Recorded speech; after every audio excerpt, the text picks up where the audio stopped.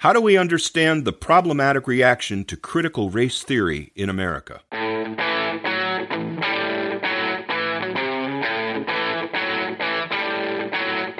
Welcome to the Hub for Important Ideas. I'm Steve James. And I'm Ken Swain. In this episode, we discuss critical race theory, wokeism, racial prejudice, and discrimination in our society and internationally. We're going to play for you an interview we conducted with Dr. Henry Richards. Henry Richards, Ph.D., is a licensed clinical psychologist with over 2 decades of experience in the evaluation, assessment, and treatment of individuals in forensic and correctional contexts. He has managed large forensic and correctional programs and provided training and organizational consultation to states, counties, hospitals, as well as residential and outpatient programs. He has specialized experience and training in addictions, sex offender issues, and methodologies of personal and organizational transformation and change. And Henry is also a novelist. Here's the interview with Dr. Richards. Henry, welcome to the Hub for Important Ideas. Hi, Henry. Good to be here. Hey, thank you for being our guest once again. It's a pleasure to have you back on our show. Henry, the subject of this episode is critical race theory, which has become a trending issue in the news, especially regarding its usage in K through 12 school discussions. According to the Associated Press, there is little to no evidence that critical race theory itself is being taught to K through 12 public school students, though some ideas central to it, such as lingering consequences of slavery, have been taught. However, many states have proposed passing legislative bans on CRT teachings. These states include Florida, Texas, Idaho, et cetera, et cetera. So would you basically fill us in, what is critical race theory and why is it being banned?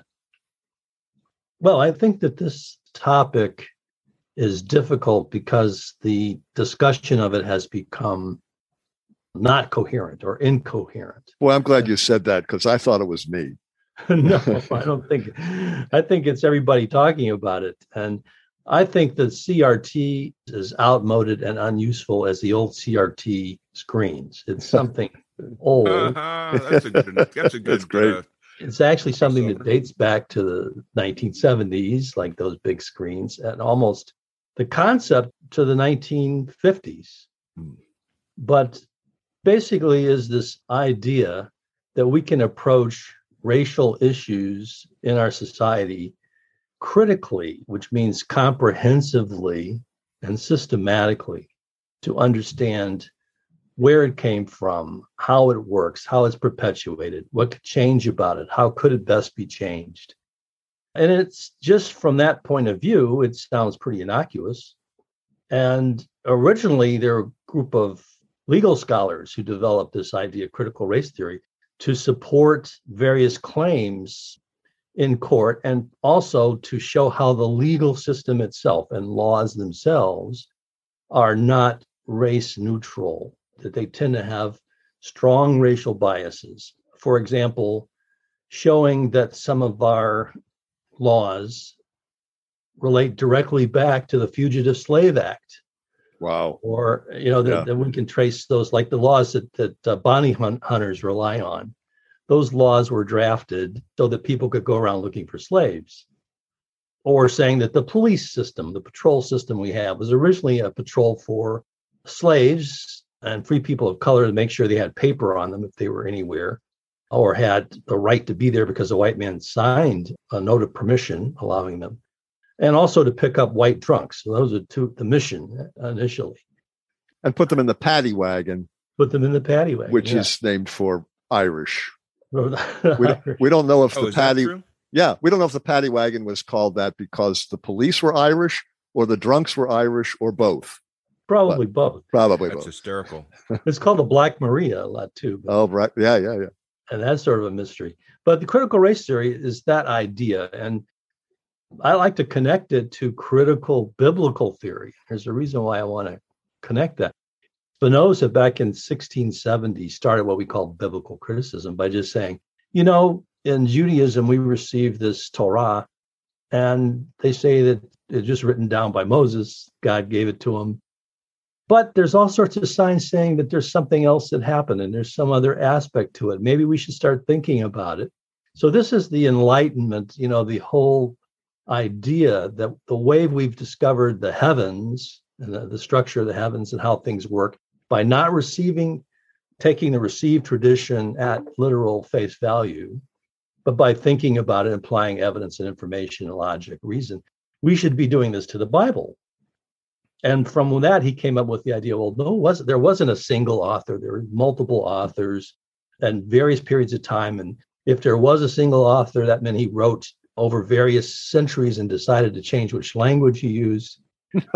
Right. And so these are things we accept now, that most of us accept that the Bible is this compiled a canon of multiple fragmentary manuscripts, etc. But this whole idea is still opposed vehemently by fundamentalists who believe that God is the single author, but he used these various people. But they don't like to look at within each gospel, for example, looking at the evidence that these gospels don't have a single author like Mark or Luke, but they're compiled documents. And they don't like to look at the historical documents when church officials got to in big conclaves and discuss, what are we going to put in? What are we going to leave out? Because somebody had to make the decision. So I think this resistance to looking at anything that we rely on, that we have a system that we received as the way to look at the world, the way to understand the world, you're going to see the same suspects come out and oppose it. And I think this is what has happened to critical race theory. If you generalize it to the idea that looking at racial issues from a systemic, comprehensive point of view to the fullest extent possible, there's great opposition to it because it opposes a basic meaning systems in Western society. And have they found the people who are established as CRT professionals, and I think it has become sort of a profession. In fact, I'm surprised I don't see a trademark after it, CRT trademark. There probably is one somewhere. When they're teaching, I think when they're teaching attorneys CRT, there is probably a codified trademark copyrighted system. But generally, I think that the approach has some things that are definite enough that we could describe them.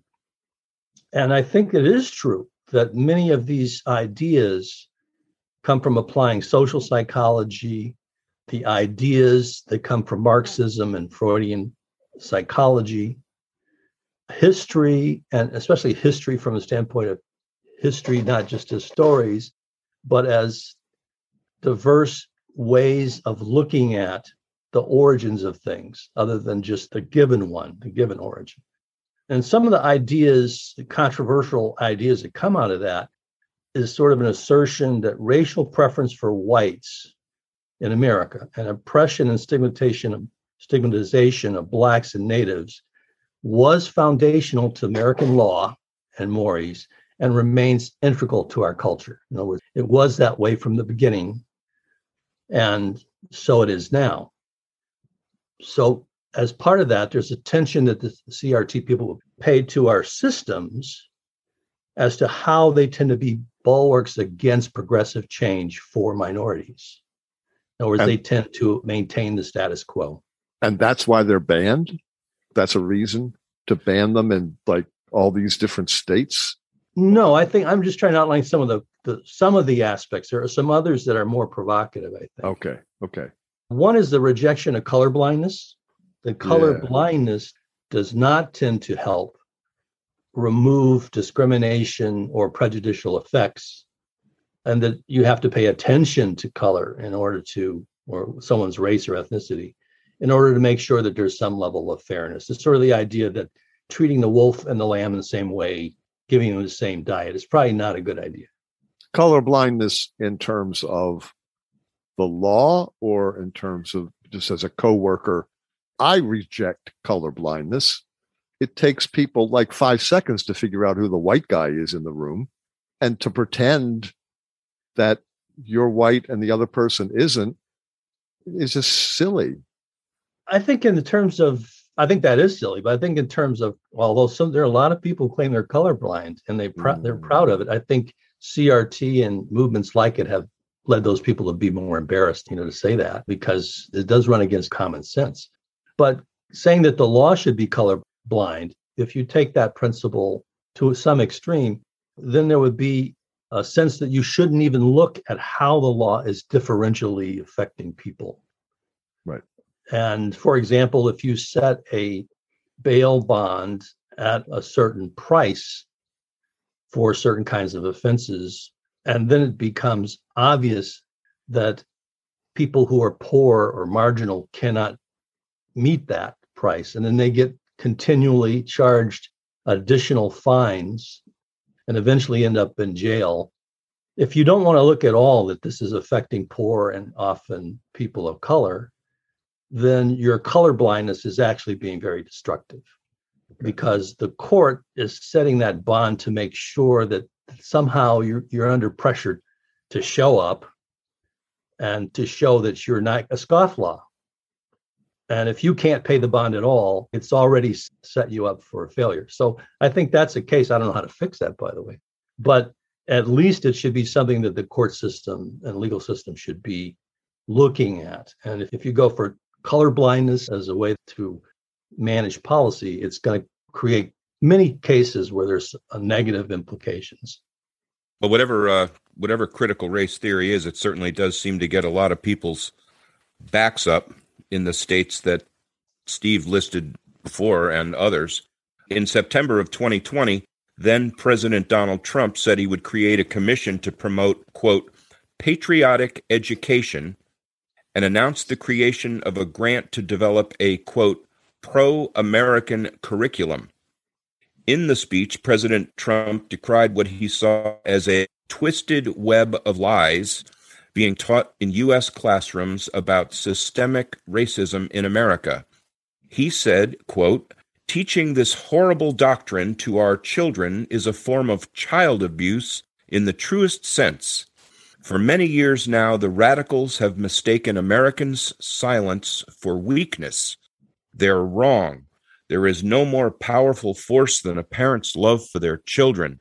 And patriotic moms and dads are going to demand that their children are no longer fed hateful lies about this country. End quote. What twisted web of lies could he have been talking about? And how does CRT differ from American history presently taught in schools? Well, I think as it was presently being taught probably soon before Trump wrote this, probably not very differently. In other words, CRT is not being taught in schools, except for if you're in the law school and you take a course. Essentially, nothing much has changed. Are there people who would like to have a more systematic, aggressive kind of indoctrination about these issues toward a more liberal side? Yes. And there are people who have the opposite. And that's always been the case. And that's usually been settled in the textbook. And the last time I was aware of it, most school systems, as they approve textbooks, they end up very, very conservative. So that many textbooks, for example, until maybe the last decade, had a few pages about what slavery was.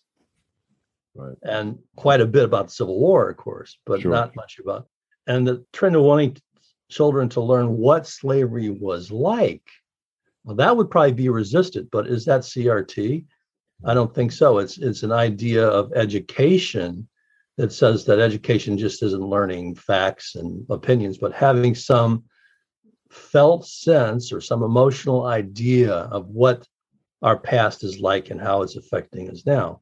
And there are people who won't like that. And that's true of any topic you choose. If you want to talk about teaching children sex education and you get into any of the emotional aspects of that or interpersonal aspect, you're going to get resistance to how that's being done. And I think the people who've reacted against the anti-CRT movement have made the mistake, like, for example, the Democratic candidate for governor in Virginia that made the comment that parents shouldn't be controlling what their children are taught in school. Well, I can't think of a more stupid thing to say. I can't either. I mean, if you really want to fight, that's how to do it. You know, if you really want to be seen as ridiculous. Well, John McWhorter, the author, commentator, he said CRT has been extended to a whole education school philosophy. And I personally know a middle school teacher who more or less says the same thing. In other words, if you were taught a CRT kind of course or curriculum when you're trained to be a teacher and you bring that into the classroom. So I think that's what McWhorter's talking about. Do you agree? Are the tenets of CRT being taught without it actually being called critical race theory for 10-year-olds? Well, I don't agree. I think what has happened is that there's been a change in awareness of context and knowledge about our past and how our systems work, and that well-educated people come into teaching jobs and other jobs informed by that. And we have a different thread in our culture where people oppose that kind of contextualization and that kind of analysis. And that those people have, I think they have a foot on solid ground in a way, and that many of these attempts to contextualize and analyze take it to the extreme. By the extreme, I mean they imply and act as though nothing else is to be taken into consideration, and they're overconfident and over embracing in their analysis and contextualization.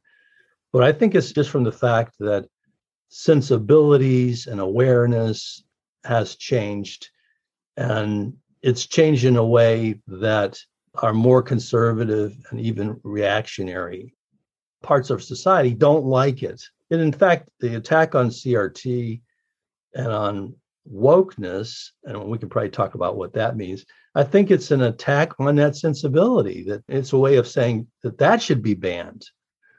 And I think it should be compared to the teaching of Darwinism. You know, when Darwinism eventually carried the day scientifically, or those people knocking it now scientifically, and those people tend to be associated with, even those scientists tend to be associated with fairly conservative religion, but they have evidence. But when but we have the Scopes monkey trial. I mean, come on.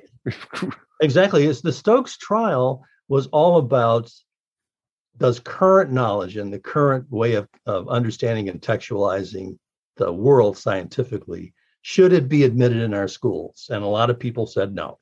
Right. And they fought it and fought it and fought it. And they fought it until it became less of an issue, because there were more people saying, we're not going to ram this down your throat, but we're going to emphasize that there really is no war between science and religion in regard to this way of looking at how we got to be here. And ultimately that carried the day. But see, I've heard parents say, I'm not that I interviewed them, but I saw them on TV, and I've read quotes saying things like, I don't want something taught in school that will make my child feel bad about himself. Is this a question of a child's self-esteem, or is it dog whistle racism being repeated? Well, I can give you a personal experience. When I was in school, we had to read Huckleberry Finn. I had to sit and listen to people talking about Nigger Jim, and every time someone said Nigger Jim, they'd look around over at me. And I had to sing songs like Old Black Joe, which celebrates a black slave who was like the family dog, and people loved him. Or Swanee River. These are things I remember, most clearly. And one that irks me now was John Brown's Body is a Moldering in the Grave. We had to sing that. And thought, well, what is this? John Brown. And I think I asked some teachers, so he was an insane man. Yeah. Oh my God. He was an insane man who helped provoke the slaves. My God. The Civil War, but he really believed in his cause. So I was, okay, that's why you're singing the song about him. Weird. Wow. So, I think this isn't often taken from what was traditional, like say before 1970, is full of all sorts of racist stuff. Yeah. If, for example, in courses now, if this issue of CRT is discussed at all, it's going to put a huge amount of pressure on the students of color in the classroom if it's discussed in the classroom. But that's usually not going to be considered. It's going to be considered that some white children might feel badly about themselves. And if you face some of the facts of our history, some people are going to feel bad about it, and some people will want them to feel bad about it. And I think the civil rights movement and Black advocacy as a whole has moved away from using guilt and shame as primary leverage, the moral leverage, moral superiority that we, quote unquote, people of color can always grab the moral high ground. And I think that this is something that people perceive in CRT and they take exception to it. They don't like it. And I think that if you look at any aspect of American history, and say, for example, our Declaration of Independence, when it says we the people, it meant we the white people. We the white men. We the white men with money. Yeah. Who own property or at least have property or guns.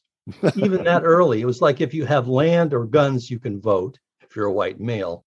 If you're anybody else, you can't. And to point that out is painful if you have promoted a myth that something else was going on. Yeah. That when they said we the people, they meant all of us. That was a much more comfortable myth. Yes. And I think a way that's undermined is going to cause problems. And I think it is true that some children are going to be distressed to find out the truth because of the myths they've been told. And they'll need to find a way to construct another narrative, another understanding of what their country is and who their heroes are. And they'll find another way to understand who their parents are. And I can say that, for example, I think for many African-American children over the generations, when we went to primarily white schools or schools where everything was designed around the white curriculum and white society, we were being taught that our parents didn't know anything, that they were ignorant, and that all of the correct sort of things would come from this kind of culture. Whereas my parents went to all black school, Lincoln School in a little town in Southern Illinois, and they had black teachers, and they taught a pro-African-American curriculum. Why? Because they had children who they knew were going to suffer incredible shocks and abuse and would have their self-esteem eroded, and they needed it to be bolstered. Will school systems and parents have to at times bolster the self-esteem of white children by helping them reframe what our past has been like, by helping them negotiate with their parents why and how their parents have certain attitudes they have and how they should view their parents? Yes, they're going to have that struggle. I think for one thing, and I think many black people might feel this way and other minorities, we've always dealt with these issues in educating our children in any environment that we didn't have direct control over. And of course, there are many white people who say, well, we want direct control of school systems. And they, in fact, have the right to set up private schools and just do that. They can be religious schools or elsewhere, but not with public money. Right. And I think to build a greater union, that's what we're still, like quote Lincoln and Obama. That's really what this is all about. The struggle is about, and how to do it is messy and people get emotionally involved. But I think this whole CRT thing is being used to divide people, to obfuscate the issues. And I think there's power plays on each side. People who are promoting it or in favor of that kind of thing, and the people who want to undermine it. Yeah. Henry, Professor Glenn Loury, in a lecture called The Anatomy of Racial Inequality, talked about the notion of stigma as sociological prejudice interacted with a cognitive theory of the formation of belief. It's like implicit bias. How is this important? Well, Loury, he wrote a book called The Anatomy of Racial Disparity, Inequality, Racial Inequality. And he was saying, well, you can approach this issue from 2 points of view. You can approach it with a narrative that's a discrimination. In other words, there's disparity of outcomes because of discrimination. Black people are refused jobs, housing, and rejected for opportunities, etc. So you end up with a large degree of discrepancy and inequality. And the other one is the developmental narrative. And that would be that Black people are starting out, I'll put it in this, maybe in a way he wouldn't put it, starting out in a race 400 years behind the other guy. So when slavery ended, Black people had little wealth because a day earlier they were wealth. Oh, wow. And in fact, if you look at, I had the opportunity, sort of strangely by accident, to, for the first time, see Confederate money on the internet. And one of the Confederate bills in circulation is a bill with a group of 4 or 5 Black people harvesting cotton. That was on the money, showing where their wealth was coming from. And then another bill has a big plantation building. So not only did they have no wealth or very, very little wealth, they were wealth. And there was a general sentiment in the United States that the slave owners should get some compensation. Should we call it reparations? Should get some compensation for losing their wealth. And after Reconstruction, that did happen. There was an admission that the slaves should get compensated with property.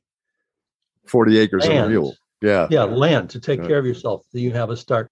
Well, some people got that, and then it was confiscated. Right. So that's the developmental starting point. But then you have the developmental accumulation of things like education. I'm the first person in my family to get a college education. So that's a lot of years, you know. Yeah. I'm also the first to get a PhD, but that's not true with every Black family. But let's say someone in my situation, I have education, I've had a pretty good income. Many people, African-American families who are in the same financial situation as white families, at least in terms of income, usually have 2 things. They don't have inherited capital. They don't have a home. Not only don't they inherit money from their parents and relatives, they pay for their funerals out of pocket more often. That's why you'll find many Black families that are barely making it will be paying some sort of inflated insurance policy, because they don't want their children to have to pay to bury them, because it's too frequent an event. I buried 2 of my uncles, or helped my brothers and sisters do that. What's the best predictor of who will have? It's what their parents had. Is the power of compound interest. Not only that, that's a developmental thing. If you have that in the beginning, you can get more of it. But we have repeated situations in our history where something like the Black towns in Oklahoma or in Florida, Black Wall Street in Topeka, that these places, once they were wealthy, they were targeted and destroyed. Right. It wasn't that they were vulnerable because the economics was poor, or the people had poor reasoning. they were attacked and killed and their wealth taken. And this has been a recurrent thing. Our last big crash, due to inflated mortgages, primarily, oftentimes it was blamed on people of color getting houses they couldn't afford. But who sold them that? Who sold them those mortgages that they did not know about? And in fact, the evidence is that if you were Black and could afford a cheaper mortgage, Wells Fargo wouldn't sell you that mortgage. They had to settle for, I think, $180 million. They would sell the Black person the mortgage for someone who had poor credit. Brother. Redlining. So we can talk about that. So those all affect developmental issues. But then there's another theme of development is if you don't have the skills and the values to be successful in a capitalist culture, you're not developed in that way, you will also be behind. And ultimately that involves things like having values like I will spend more time reading and studying than I will spend playing basketball. And where does that value come from? It comes from the fact that you've seen it rewarded. Right. We talked about John McWhorter. McWhorty, is that how he pronounces his McWhorter. name? I don't know. McWhorter, McWhorter. Yeah. He's a linguist, and he points out in some of his lectures is that there should be no standard English. As long as people can understand you. We don't have a Black English dialect that no one can understand. It's not like sub-dialect of Basque in Spain where nobody can understand it. Right. You can understand it, which is proven by how white kids have picked up hip-hop, etc.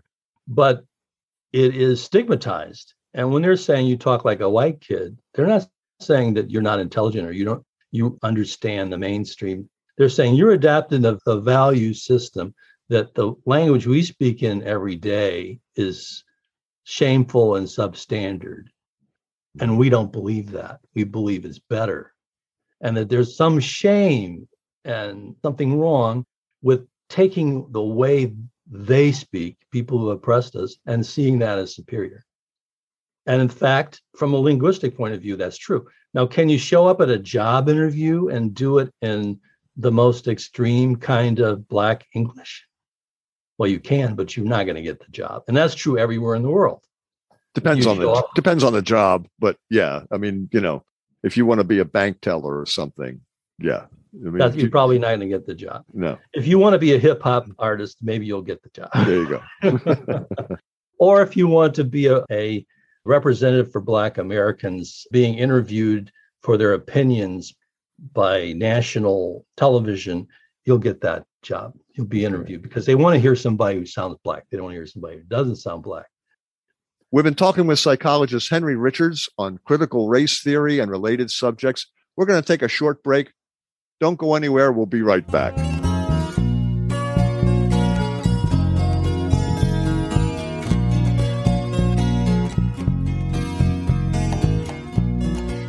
We're having a conversation about CRT with psychologist Henry Richards. Henry, in her book, Caste, The Origins of Our Discontents, Isabel Wilkerson maintains that racial disparity in America is part of a caste system. Would you comment on this idea? Yeah, I would say that we know the caste system from India, basically, is the clearest one that we are aware of. And they have a group called Untouchables. They're at the bottom. They have a society that's very regimented. And you inherit your place in the caste system. There are other places in the world have clearer caste systems. I happen to live and work in Nigeria for a while. I'm very involved in Nigerian culture.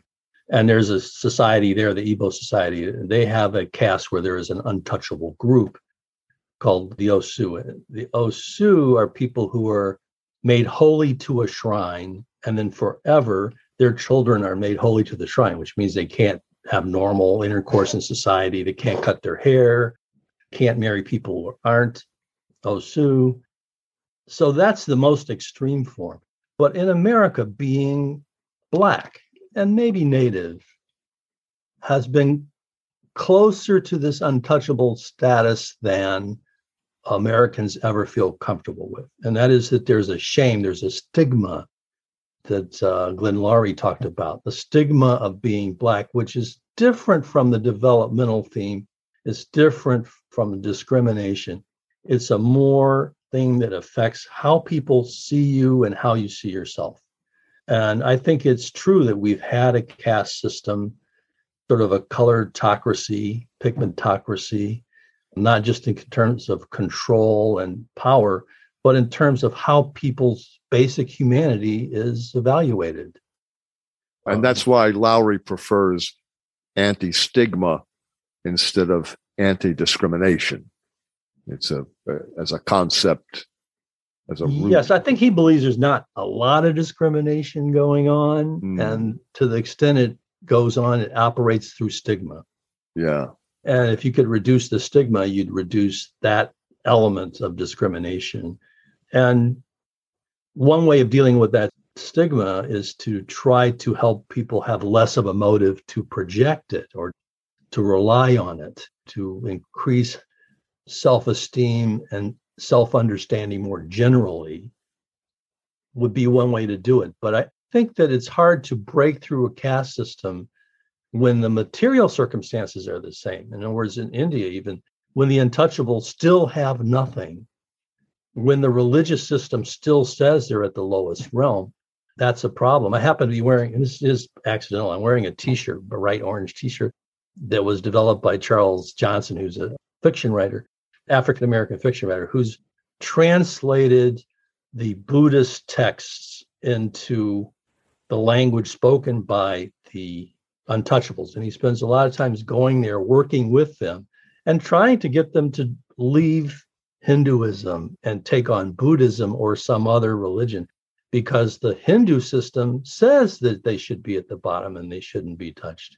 So he's taken this as a Buddhist, taken this practical thing of provide them with the scripture in their language and encourage them to think you don't have to be at the bottom. And here's a religious system that's, or not really religious system. Here's a belief system that says you don't have to be at the bottom. But as long as they're at the very bottom, he's not getting converts from the people who have an income of less than 40 cents a day. Right. That's not who's going to convert, because they look at their own life and they realize, hey, I am at the bottom. You know, my job is to take the shit out of the streets in a bucket every night. And that's the way it was. My father did it. It's okay. Right. Someone making $1.50 a day starts to reconsider their plight. And I think we have the same situation here, that as our material circumstances become more similar, our development becomes more similar. And I think we'll have less of some of this need to rely on stigma. Henry, in the past 60 years, there have been legal reforms that expanded existing rights and provided more pathways for victims of discrimination to receive remedies. Why is it that racial inequality endures and persists even decades after these laws have been passed?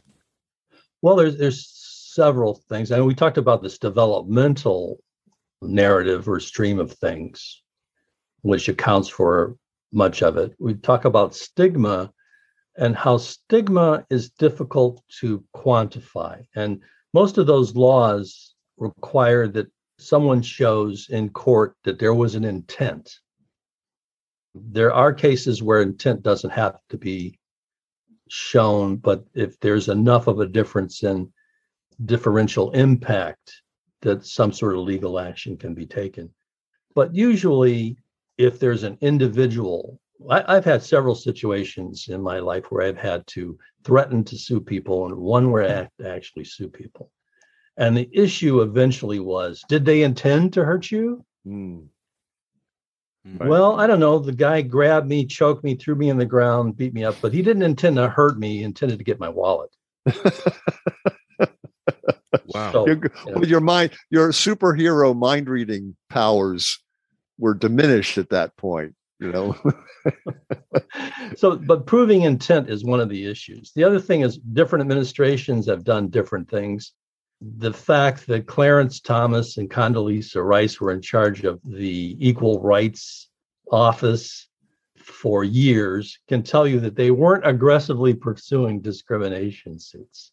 Yeah. They really didn't believe in it. They were from an elite, and they had a philosophy that said, well, pull yourself up by your bootstraps. There's just too much complaining. And I think Glenn Lowry and McWorthy tend to be in that school as well. You should be pulling yourself up by your bootstraps because we did, or someone did in our families. They sound a little like Bill Cosby to me. And I'm not saying they sound like rapists, but Cosby was certainly on the soapbox for many years, making very much the same kind of statement that you should be taking care of yourself. And I don't think he was 100% wrong, but it was preachy. It was like enough already. Well, I think it was that he did that because he thought that a broader American society needed to hear a prominent Black person say this. Mm-hmm. And he got a lot of kudos for it and was considered brave. I don't think it was very brave. I think he was preaching to the choir.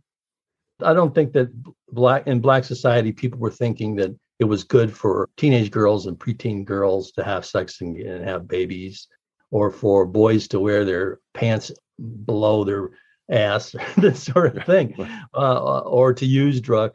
No one really believed that. But America needed a Black person to say it. And at that time, he was a symbol of some prominent. He was beloved. Yeah, he was beyond and now, likable. In the age of Me Too, when we have so many rapists out there, he's become the symbol of rape, which that shows stigma. Why him? And when we look at the symbol for injustice in the legal system, it's O.J. Simpson. This is, again, stigma. So a problem is best accepted if it's a Black face. This is true of illness, too. HIV, it's more acceptable. Omicron, have you heard of this? Sure, new variant? Absolutely. Yeah. It's being called the South African variant, although the first true case was found in Belgium. Oh, my God. And it is quite likely we're going to discover that the original case is in Botswana, not South Africa. They sent the materials that they found. South Africa has a highly technical society. They were able to turn around and do the gene sequencing there. It's highly likely that those cases didn't come from Southern Africa. They came from Europeans. Yeah. But the face of that illness, there's an attempt to make the face a face of color, Chinese, in this case, African. And I don't believe when a new variant was found in Italy that all of a sudden, very quickly, everyone cut off travel. It's when their cases got very high, when they got out of control, that there was. So I think we see this stigmatization internationally. It's still an international racist system. And I know that this is the thing the CRT says, that there is an international system, and that we see the system in place in the United States in the various forms we have in our society. And we can argue if that's true or not. I think that argument will probably be in play until these sort of racial dynamics are less prominent. And that'll happen when economies become and living conditions become more equivalent, I think. I hear McWhorter saying, well, that was true back in 1960, but it's not so much true today. He seems to be saying, yeah, we're past that. Mm-hmm. Not that there aren't problems, not that 1/3 of the African American population is living in poverty. That has to be addressed, but we need practical solutions, not vilifying college professors. Well, I suggest that he, on a hot day in Georgia, go for a run in the neighborhood. Yes, past the Nick Michaels house. Commits the crime of a Black man running down the street. Yeah. And this is so common. I think it's nonsensical to say this is a decline. When I lived in Maryland, Silver Spring, Maryland. Yeah, absolutely. A close friend of mine was a Black psychiatrist reaching his 80s, who only a few miles from his home was pulled over by the police at like 12 o'clock at night. And he's driving a very, very expensive foreign vehicle. He's pulled out. He's dressed in a suit. He takes out his identification that shows that he lives only a few miles away. He's told to get down on the mud in the wintertime, face down, while he's searched, and they investigate. Well, they spend a little time investigating and eventually allow him to leave. But they had the ability electronically to find out, where does that car belong? Oh, it belongs only a couple miles away. Right. We don't like that a black man is driving it, but there's really no reason to stop it. The rationale they gave was there's been some suspicious activity and home invasions, and you resemble the suspect. Well, was the suspect someone who's driving around in like a Porsche in the middle of the night, going house to house? Is he 80 years old in a suit? 80 years old in a suit. Yeah.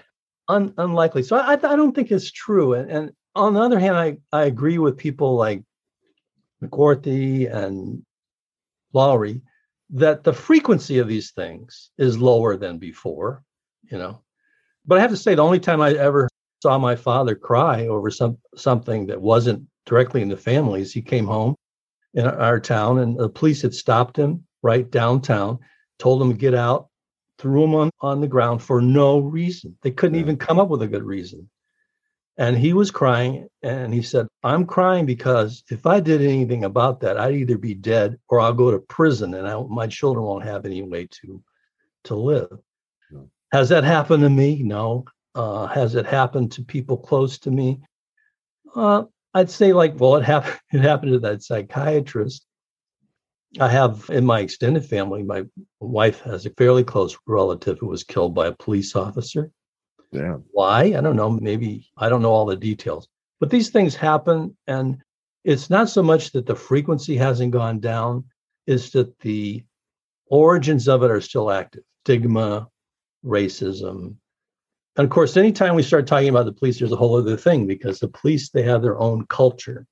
We'd have to get into a long talk about, well, what is police culture and why does it exist that way?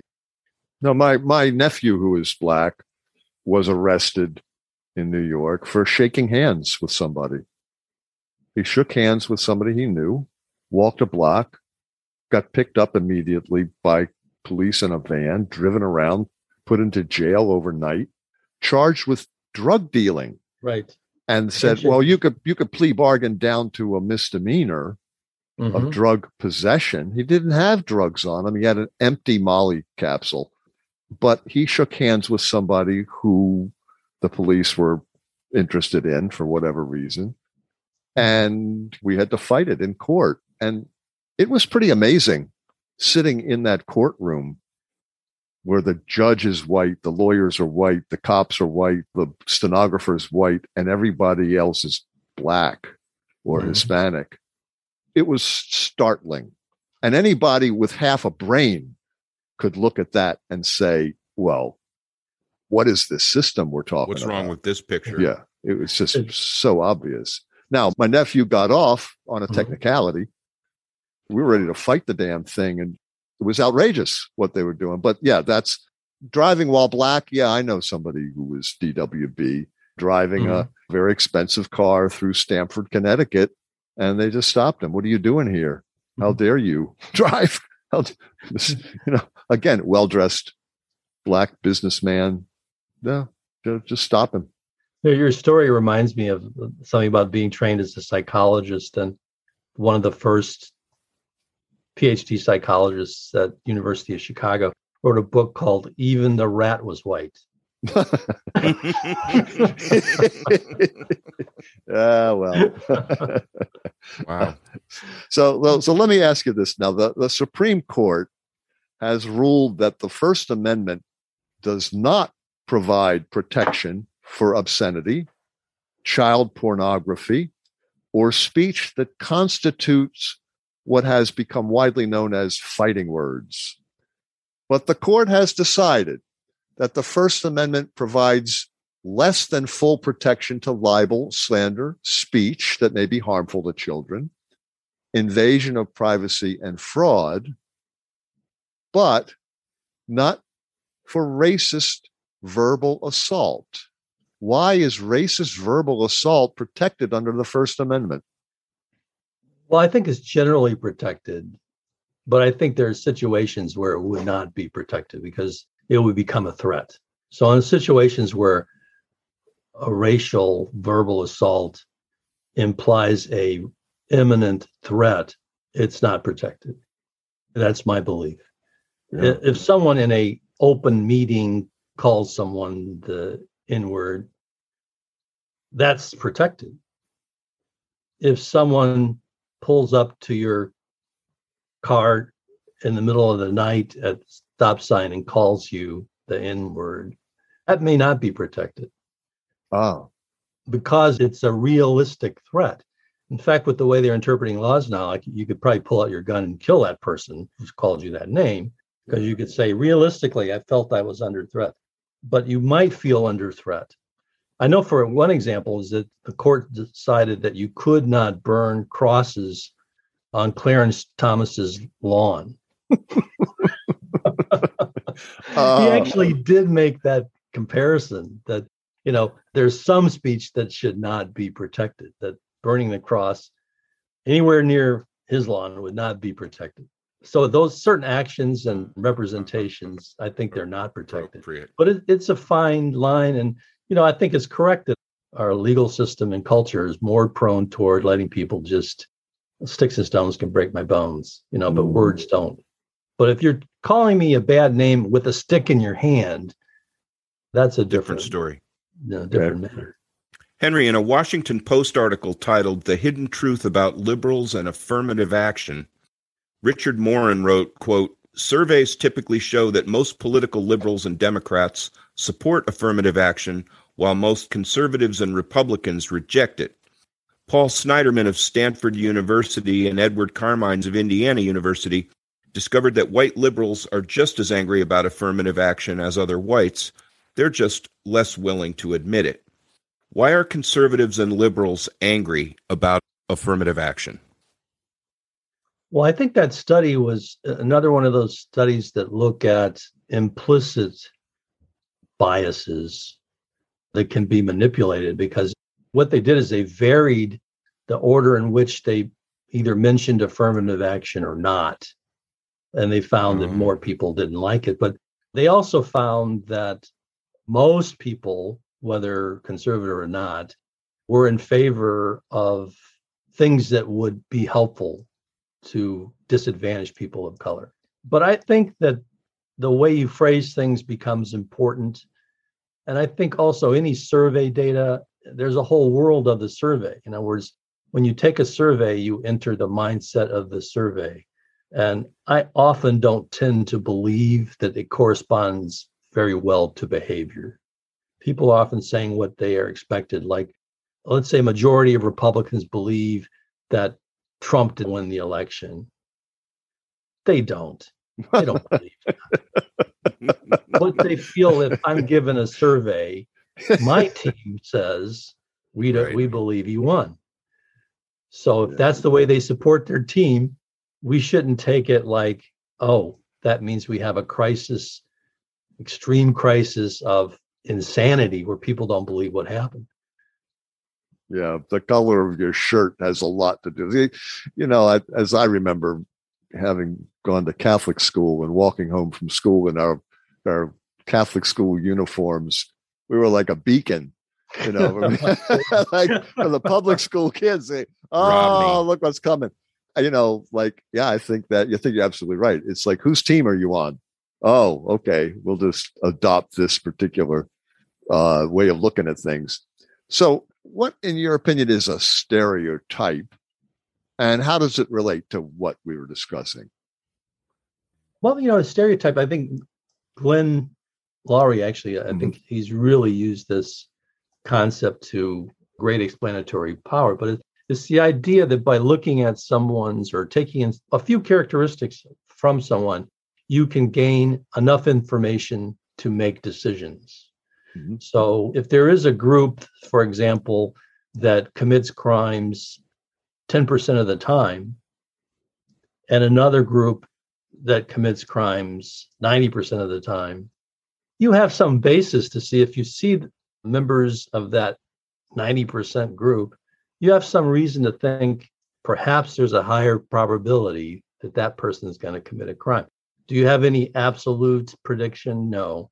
And the reality is, in most of life's decisions, group differences are smaller than individual differences. In other words, the differences between groups really is much smaller. Like, take, for example, drug use. We know that it's about the same in whites and blacks, but people have adopted the stereotype that blacks are going to be more involved in it and more involved in crime related to it. And they can make decisions based on that, like what happened with your nephew. I think it was your nephew. Yeah. So that's what a stereotype is. And basically, it's a simplified, lazy way of thinking that I think tends to get us in trouble and cause trouble for people being stereotyped. But I wrote to you when we were kicking around some ideas, and I said that in my experience, growing up in Baltimore, being taught to be a white supremacist by my father, my grandmother, less so my mother, but that was the worldview. That's the way my family, especially on my father's side, saw the world. That in this view, there are different species and subspecies. They exist because that's the way of the world. It might be God's plan. That's the way it is. A quarter horse is good for sprinting and a draft horse is good for hard work. And you wouldn't use a quarter horse to pull a plow. And so, in this worldview, Africans have many good qualities like physical strength, and they're good singers and dancers, but they are intellectually and morally inferior to Europeans and their descendants. And included in this narrative are these stereotypes of Africans as lazy and untrustworthy and superstitious and cowardly and unclean and hypersexual. And this is not evidence-based.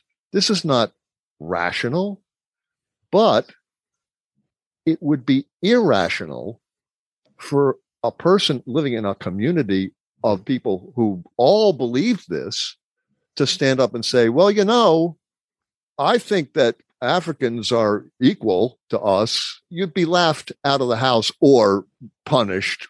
My grandmother was outraged if I said something like that. So what it means to me is that we're dealing here with racial bias that's mostly unconscious. It's something we learn in childhood. It's part of a worldview, a mental model that you carry around with you. How do we combat that? Well, I don't think I would give the answer that education is going to do it. Right. I think association helps. Right. Yes. When people actually experience other people, lowering the ante of being more tolerant and fair. In other words, if people feel like if I'm not racist or I'm not prejudiced, then the property values in my neighborhood are going to plummet when this black person moves in. Well, when you feel that the stakes are really high, like most of what your wealth is accumulated wealth is going to be devastated, well, you're likely to be motivated to be less tolerant. So to the extent that when you convince people that if black people, I do focus this issue on black people because I think is the most endangered group, but we can certainly focus on Native Americans in the same situation. If they get more, whites get less. Well, why is that? Why would that be true? Why would it be true if most of our military budget is off budget? We don't even get to see it. Why would we believe that there's only enough wealth to go around that if there's some extra money to deal with the issues that our society has developed over, hundreds of years, but have increased since the 1950s, gotten worse? Why would we believe that there's not enough wealth when we're the wealthiest country in the world? We don't have the highest standard of living. We don't have the highest life expectancy anymore, but we certainly have lots and a lot of money pouring in. Why is there the sense? And I think it's a sense of, well, if they get more, we get less. And politicians, demagogues, play up that idea while they're spending huge amounts of money on weapon systems that don't get used, on subsidies, like paying farmers not to grow corn. I know there's probably some good rationale for that, but ultimately there must be something wrong with the scenario. You should pay them to grow something else, right? So I think that's part of it, is like lower the ante, make it more clear to people that there is not a win-lose scenario, that's always not necessary. I think as long as people are talking and have something that is substantial to talk about, and I think that's why I have the problem with the CRT, the way it's been discussed and the way it's being used, and the term woke, is that people they're exchanging emotionally charged concepts, and they're not using concepts to actually discuss issues. They're using them almost as like ammunition or marks that they can hold against the other side. I guess in terms of CRT, there's one thing I probably should comment on this word woke. Oh, yeah. I've been black most of my 70 years. And I've spoken some form of code switching. It's called people who have another dialect switch back and forth. And I've done that most of my life, less so in recent years. But I've never used the term woke the way this has been used. I never heard it used this way. I knew the term woke in the context of, I'm woke to that. Okay, do you know that guy down the corner is selling dope? I'm woke to that because I'm aware that's what he's doing. I'm not asleep. It's usually in the context, I'll take care of myself because I'm aware. So it does have some origin in Black culture, but I think the way it's being used now is, for one thing, Black people stopped using it. Then it got picked up in the current context. And I think it's being used as a stigma. Yeah. That woke means rigid, intolerant ideologues who picked up the CRT or related isms and look down on everyone else and want to impose this on everyone else. Well, there's a certain truth to that there being people like that. But I think by calling it woke, it conjures up the stigma of using a Black dialectical term. It's like, why don't we use Ebonics? If you use the term Ebonics, I don't know what it would mean if someone said about someone else, oh, Jim, he speaks Ebonics. Ebonics pulls up this whole dialogue from the 1990s and early 2000s about whether Black English is a legitimate language. We don't talk about it anymore. And it's not that language has gone away. We just say Black English or Black dialect or the non-standard English. And whether it should be called Ebonics has been dropped because people felt like there was no political advantage and there was no real usefulness to it. And I think they became sensitive to, by calling it Ebonics and relating it to ebony, it had picked up sort of some of the stigma of Blackness. And I think this woke thing, I think it's still being used that way. And when conservatives use it, they should be aware that they're conjuring up the stigma of Blackness. But apparently even linguists like Rorty don't seem to care. They seem to go ahead and use it because they know it bothers liberals. But part of what's happened is anything that really bugs liberals, then that's what certain conservatives are going to do, and vice versa, probably. Although I think liberals tend to discount conservatives and they're sort of proud to just discount them. So they probably don't put as much energy in irritating them. That's a topic for another show. The religion of wokeism, which McWhorter is referencing in his book title, at least. Henry, here at the Hub for Important Ideas, we're always trying to find hope because we're talking about a lot of less than happy topics sometimes. difficult. That's good. Where in all this is there hope? Well, I had a situation in my neighborhood. I went to a True Value hardware store. I've been going there for 15 years. So one day I went to the owner. I said, yeah, speak to the owner. I said, I've been going here for 15 years. I've never seen a Black person working here. And I've seen many Black people and myself, other people of color coming in, buying things. I've been treated like a thief several times in your store. Like I came in with a walking stick and one of your staff members came up to me and said, we have those there in the store. Did you pay for it? And I was like, don't you know me? I come in here all the time. So I said, can you tell me if you can do anything about that? Do you ever think about hiring somebody Black? And the guy said, I don't have to. I own the store. I said, yeah, I'm glad you own the store. That's why I'm talking to you. And he got really angry. I said, well, please, it doesn't have to be an angry confrontational thing. I'm just asking you, is there something you could do? Well, about a year later, I went in there and there was a young Black man working there, very dark-skinned man. First I said, he went and hired an African because he doesn't want to hire African-American. I was wrong. He hired an African-American. And the kid worked there for, about 8 months or so. And I ran into him. He left there. And I ran into him in the grocery store. And I said, did you leave that place? And he said, yeah. And I said, I wonder, how was it working there? Because I noticed that no other Black person ever worked there before. He said, well, it was pretty good. I said, well, why'd you leave? He said, well, it didn't fit my school schedule anymore. So he had no gripe about the place. Okay. Yeah. But he did say, oh, yeah, that's true. I would never see anybody else Black working there. But I give that example in that I was able to talk to this guy and he was able to talk to me. Although initially it was a highly charged situation. I'm saying, I come in here for 15 years and what do I see? And I have noticed that every couple seasons he'll have some young men of color working during the Christmas season. They'll come in and work. Right.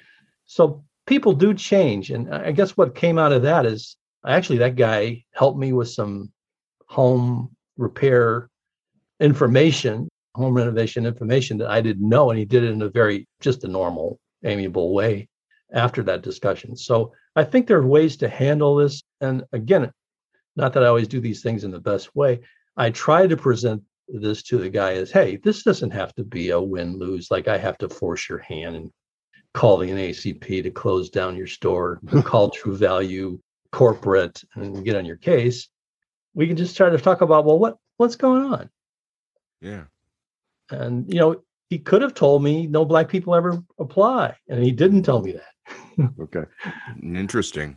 I think you've given us a lot to chew on, Henry. Thank you very much. Folks, we've been talking with Dr. Henry Richards about critical race theory and a whole lot of related topics. Henry, thank you for another terrific conversation. It's been a pleasure. Thanks a lot. I enjoyed it. Henry, we hope you'll come back and talk to us again. You're one of our very favorite guests. Great. I like that. Oh, thanks. All right. Take care. You have been listening to an interview with psychologist Henry Richards discussing critical race theory, wokeism, racial prejudice, and discrimination in America and internationally. Ken, what's your takeaway? Well, Steve, I was serious when I said Henry is being one of our favorite guests.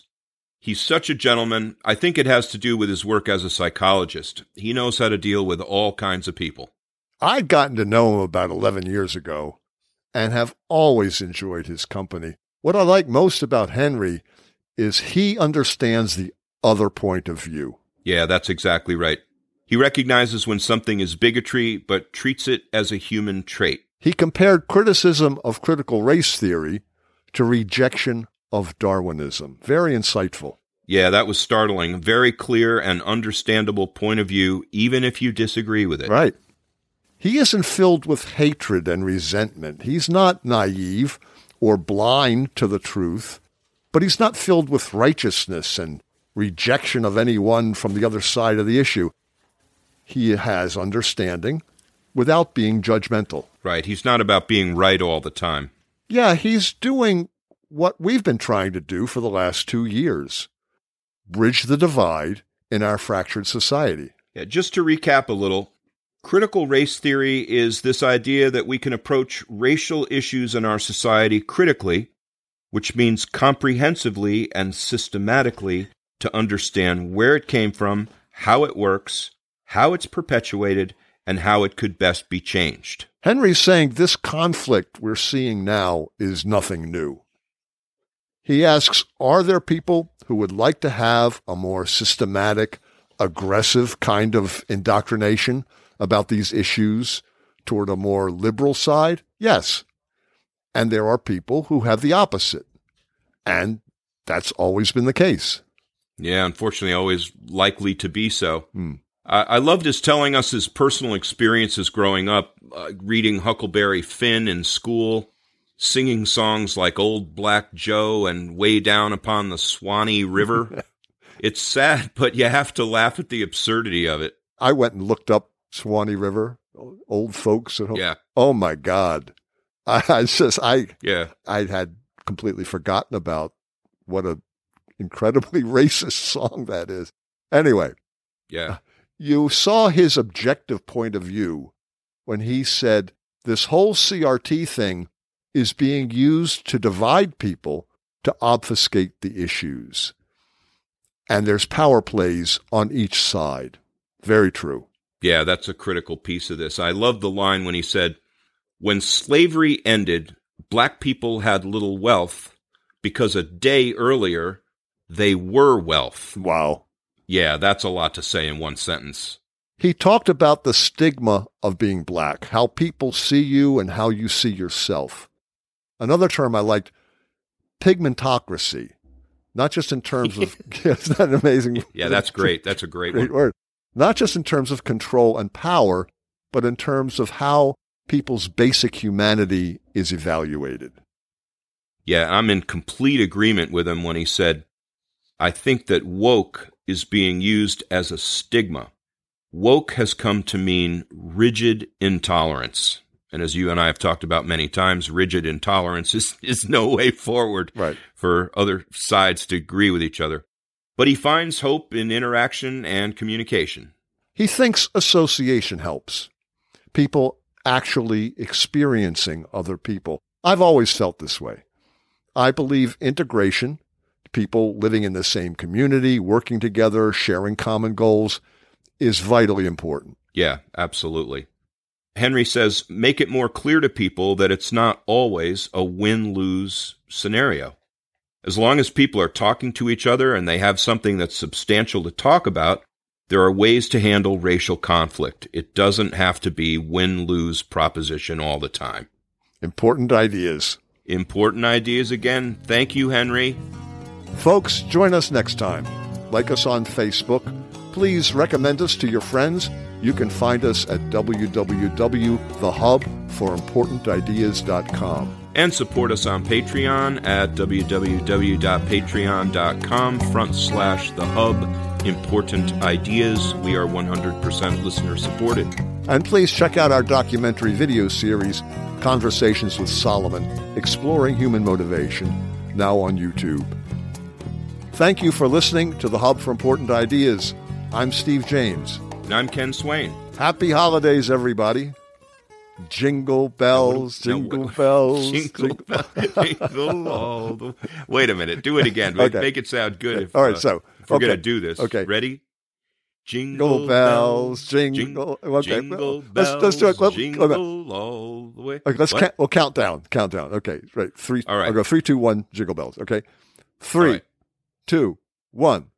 Jingle bells. Jingle bells, jingle bells. We have to come in. Why do you keep laughing? Do we have to get through Jingle All the Way? I said, I'd rather sing Silver Bells, It's Christmas Time in the City. I love that song. If you're going to force me to sing a Christmas carol, I love that song. That's my favorite one. Right. Okay. Happy holidays, everybody. Silver bells, silver bells. It's Christmas time in the city. In the city. You go. This has been a Contemporary Heroism Initiative production.